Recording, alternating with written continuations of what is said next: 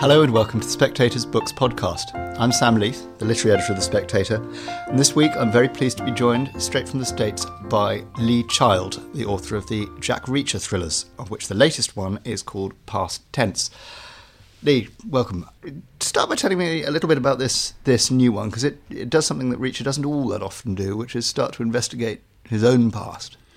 Exactly, yeah. He is usually a guy who's not interested in the past at all. It's all about today for him and possibly a little bit of tomorrow. And he never goes back, really, and looks at anything, but he's presented with it. He's wandering as usual, and he sees a road sign to a town that he recognizes the name from dusty old documents he's seen as a kid, including his dad's birth certificate. This is where his father was born, allegedly.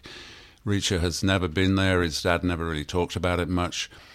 But he's right in the area, so he takes a detour. He thinks, I'll take a look at where the old guy grew up. Maybe I'll even find his old house. So he heads into town, logically starts at the city records office and says, have you got anything about a family called Reacher?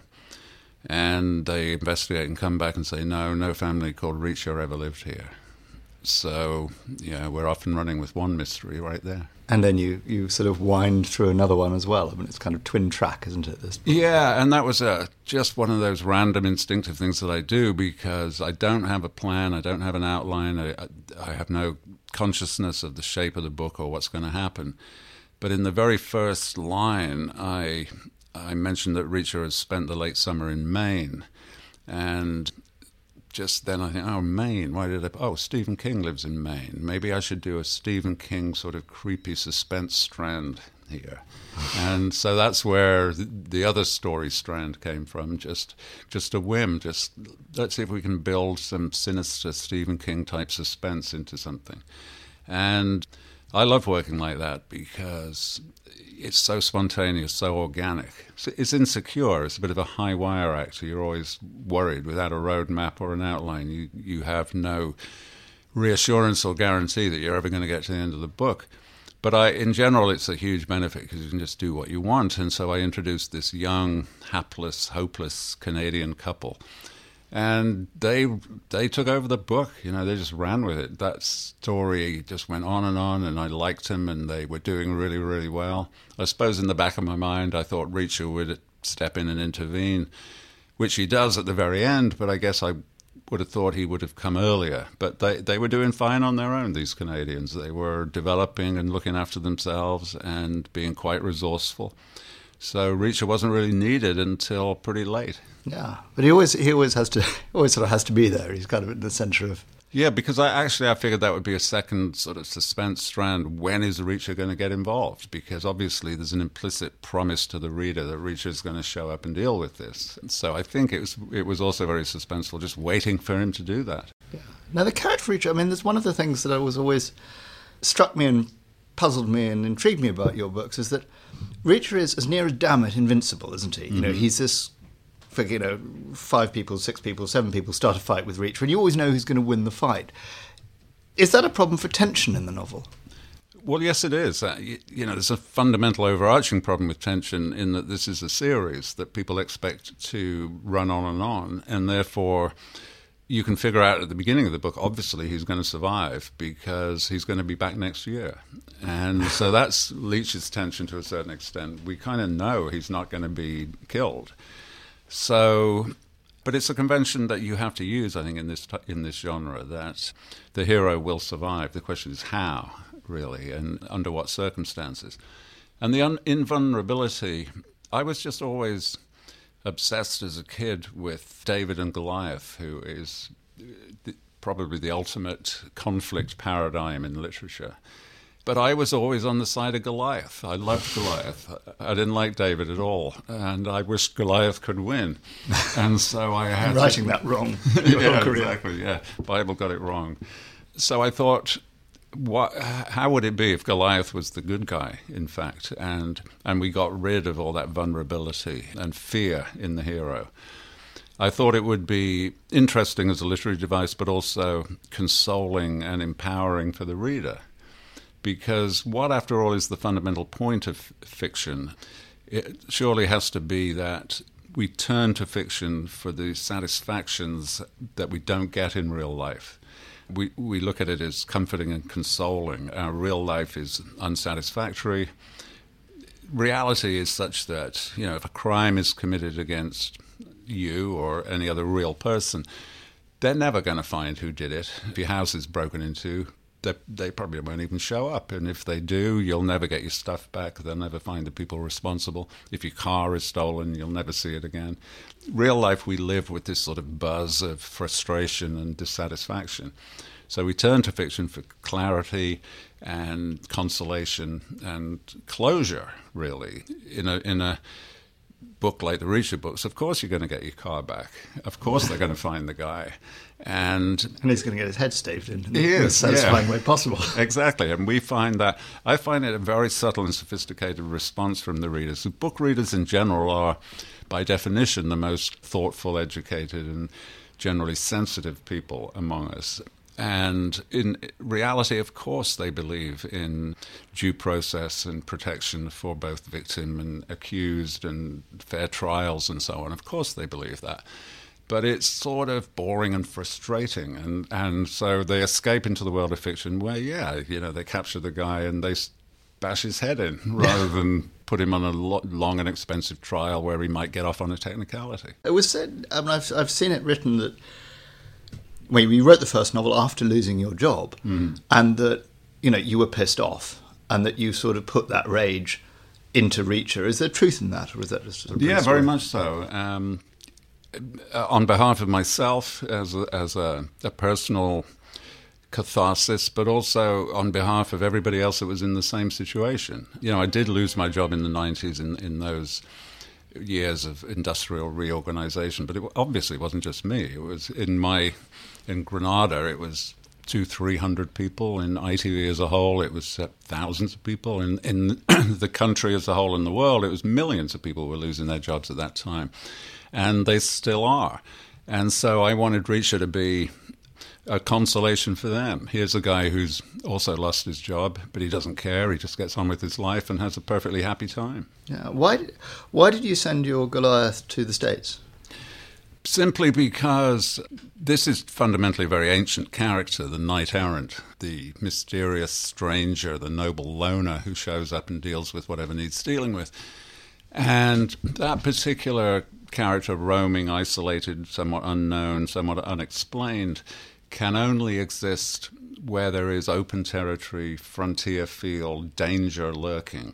So you find this character in Europe, but in the Middle Ages, where the Black Forest was a vast uncharted space, and a lot of stories took place there of the knight-errant saving people.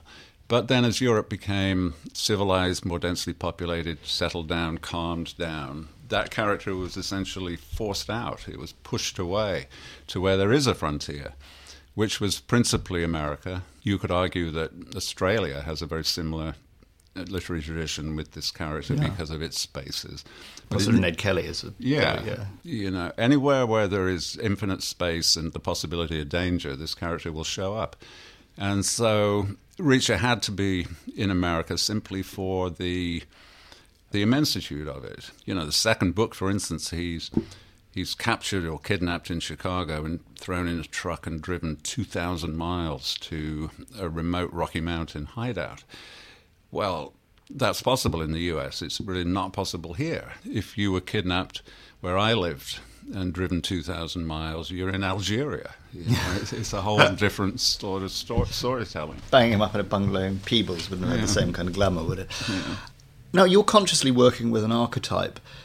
So does Reacher, as you see it, does he sort of change? Has he changed and developed over the course of the novels in the way that you might expect a character to, or is part of the point that he stays the same?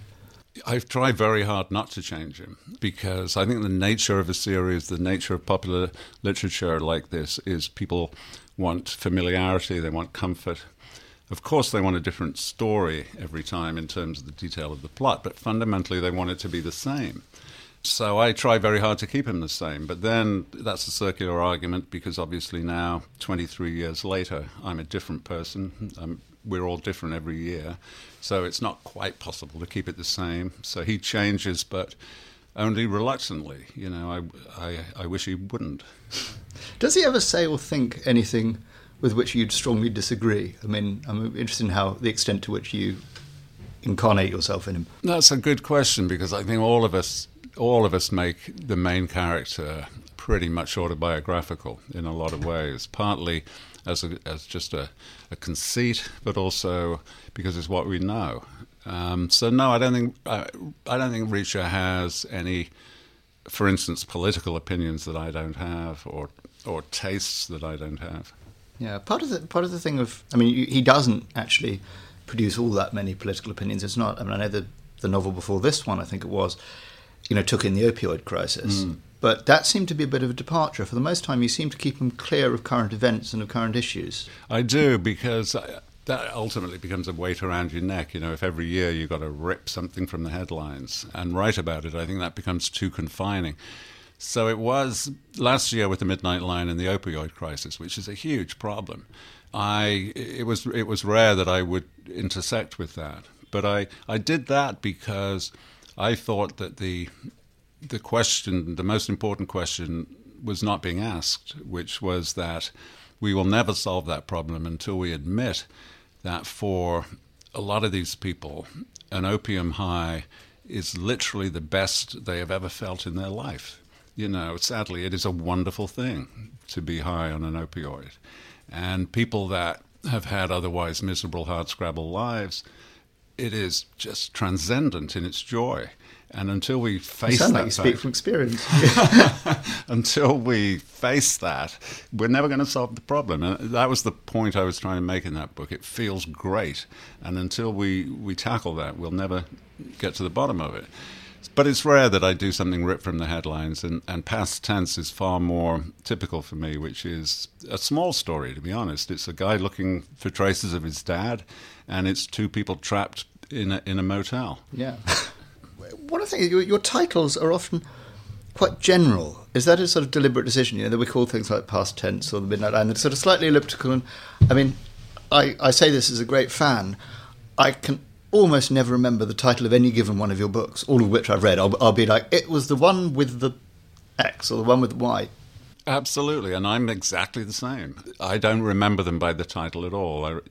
It's the one with. Like we used to refer to Friends episodes 30 years ago, the one with. That is how I remember them too. And titles are just incredibly difficult. To do a sequence of 23 titles, all of which are good, is unlikely. So yeah, to an extent they're fairly anodyne, and they don't mean all that much, I guess, but it's just a way of somebody asking for the book, ultimately. And I'm interested in, and I'm sure many people who have read these kind of quite detailed plots you often come up with, quite sort of this idea that you simply see what's going to happen next with the process. I mean, does that mean that, as it were, the germ for a book, because you do them very regularly, don't you? You start writing on exactly the same day each year.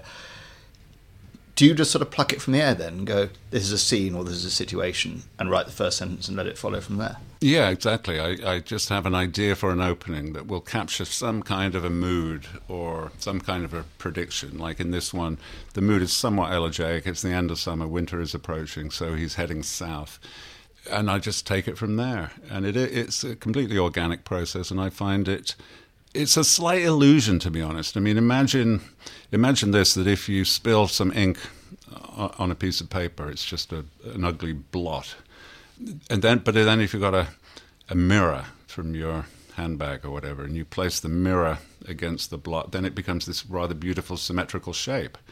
So what I tend to do is in the beginning of the book, the first half, maybe the first 2/3, just write, this happens, that happens, whatever it is, randomly here and there. And then at some point you take stock and you say, all right, this is what I've got. This is what has happened so far. How do we make sense of this towards the end of the book? And that's like placing the mirror on the blot so that then the book looks like it has been planned. And it really hasn't.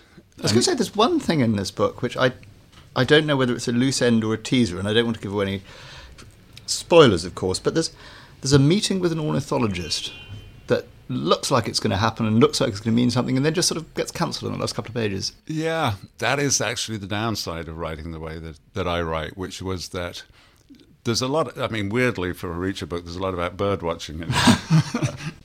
So the ornithologist at one point looked like he might be able to contribute something, but then when it came to it, he really didn't. So partly to characterize Reacher, he has been he's found out enough about his father. He doesn't want to find out any more, so he's quite happy just to turn his back and walk away, which partly characterizes him, leaves the ornithologist hanging. But really, it was just that at that point, there was nothing for the ornithologist to add. Also, can I ask briefly about, sort of Reacher and women, because he is a very, he has sex, he has relationships, he has a very sort of love him and leave him relationship or way of being, but in a very different way than characters like sort of James Bond or something. Yeah, I certainly hope so. The James Bond type of thing, and even one of my personal favourites, the Travis McGee series by John D. MacDonald. You look back on them and the gender relationships are just toe-curlingly embarrassing. Very much a product of the 50s and 60s and written in a way that, or imagined in a way that we find just completely grotesque now. So, Reacher, I sort of take issue with the love him and leave him thing because it's usually the other way around. Reacher is, I think the key dynamic inside of Reacher is he loves his solitude. He very much needs solitude, but simultaneously worries about being lonely. So he is very attracted to strong, confident women.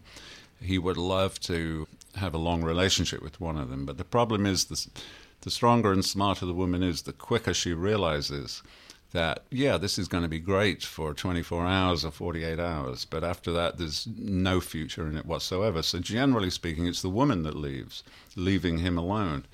And I think I write the women I know, and women are smart and strong, stronger than us almost all the time. Certainly more sensible and pragmatic. You don't just have a male readership either, do you? I have a huge female readership, and that is partly natural because I think fiction generally is consumed more by women than men. It's one of the things that really frustrates us, that the kind of man who has the literacy and the income to buy lots of books stay away from fiction. I don't know why. Presumably because they think somehow unworthy and they're much better off reading about a dead president than a current novel. They're very hard to reach. So everybody has more women readers than men. And I think that in my case, probably I got more than my share. Yeah. You do have, more than your share of readers, full stop, or perhaps your deserved share. But it's statistic I've heard is that you sell a book every 9 seconds, which means that in the course of this podcast, you will have sold more books probably than I'm going to sell in a year, which I say without much jealousy, but to reframe that, what is it, do you think, that you're doing right? Are you kind of conscious of something that you're doing that works and why it works? Yeah, there's a lot of hidden undercarriage to it. I think that, I certainly hope readers don't know about this because they shouldn't, but a lot of effort goes into the propulsive sprung rhythms of the sentence and the paragraph and the page so that the reader is constantly being tipped forward in terms of acceleration and velocity. Because one of the things that you've got to accept when you write a series that you hope to be popular, what does popular actually mean? It means that it's not just a large agglomeration of readers, that there are different types of readers. It's like the rings of Saturn. In the center, you've got habitual readers who read a lot and read fast, and it's their instinctive way of passing their time. And you've got to satisfy them, the expert readers. And then as you move out to the periphery of the audience, you find the people that read one book a year when they go on their summer holiday. And you can see them in the airport. It's almost a distressed purchase. They think, I've got to buy a book. And so they'll buy one and they'll read it. And the compliments that you get from that type of reader are very illustrative. I've heard over and over again people say to me, I loved that book. I finished it. And that makes them feel so good about themselves. They've completed a book, maybe for the first time in decades. And it empowers them, and they love the book for helping them. So you've got to have a style that is somewhat attractive to the expert readers who know what style is, but you've got to use that style to help the less expert readers push through the book. And if I should ask, I just wonder, are you ever tempted in the way that Stephen King was, when he'd reached the position that, more or less, you're in, where, as he said, I could publish my laundry list and Doubleday would print, 500,000 copies of it.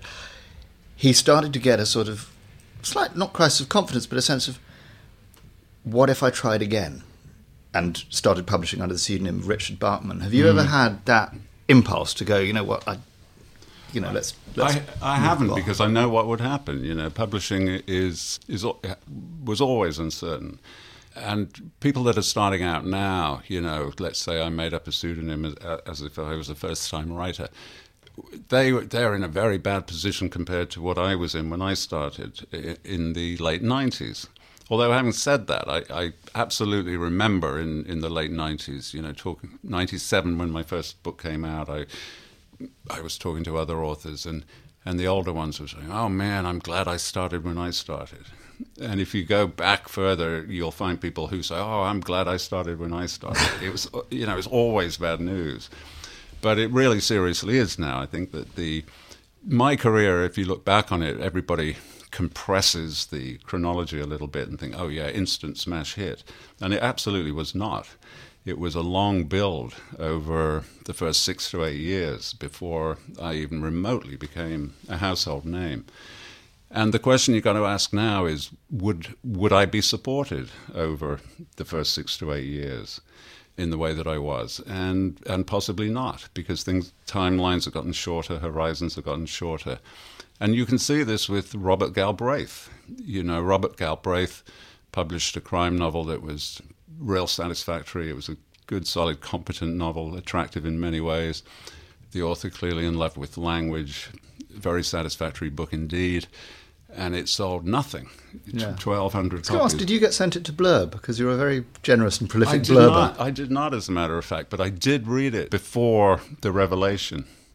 And I knew it was a woman writer writing as a man, because the style was feminine, and also there was one detail very early in the book that could only have been written by a woman pretending to be a man, which was when Cormoran Strike is in the pub and goes in the toilet and commented on the smell. Well, no man ever would go into a pub toilet and notice the smell because it's been like that forever. You've known nothing else. But this was clearly a woman writer who stuck her head into the gents in order to just see what it's like, and she would notice that because it ain't the same in her bathroom. But you didn't rumble her as Jo Rowling. I didn't. But I was struck by she loves words. I mean, it was clear that she loves words and sentences. And I've never read much of the Harry Potter, so I couldn't really compare like for like. But, that was a perfect example of the starting over thing under a new name. It's very difficult to do. And I sort of already know the answer, so I don't feel like doing the experiment. Well, you don't need to. Lee Child, thank you very much for your time. Thank you. You were listening to the Spectator Books podcast. I very much hope you enjoyed it, and if you did, please do consider rating or reviewing us on the iTunes store. We'd love to hear from you.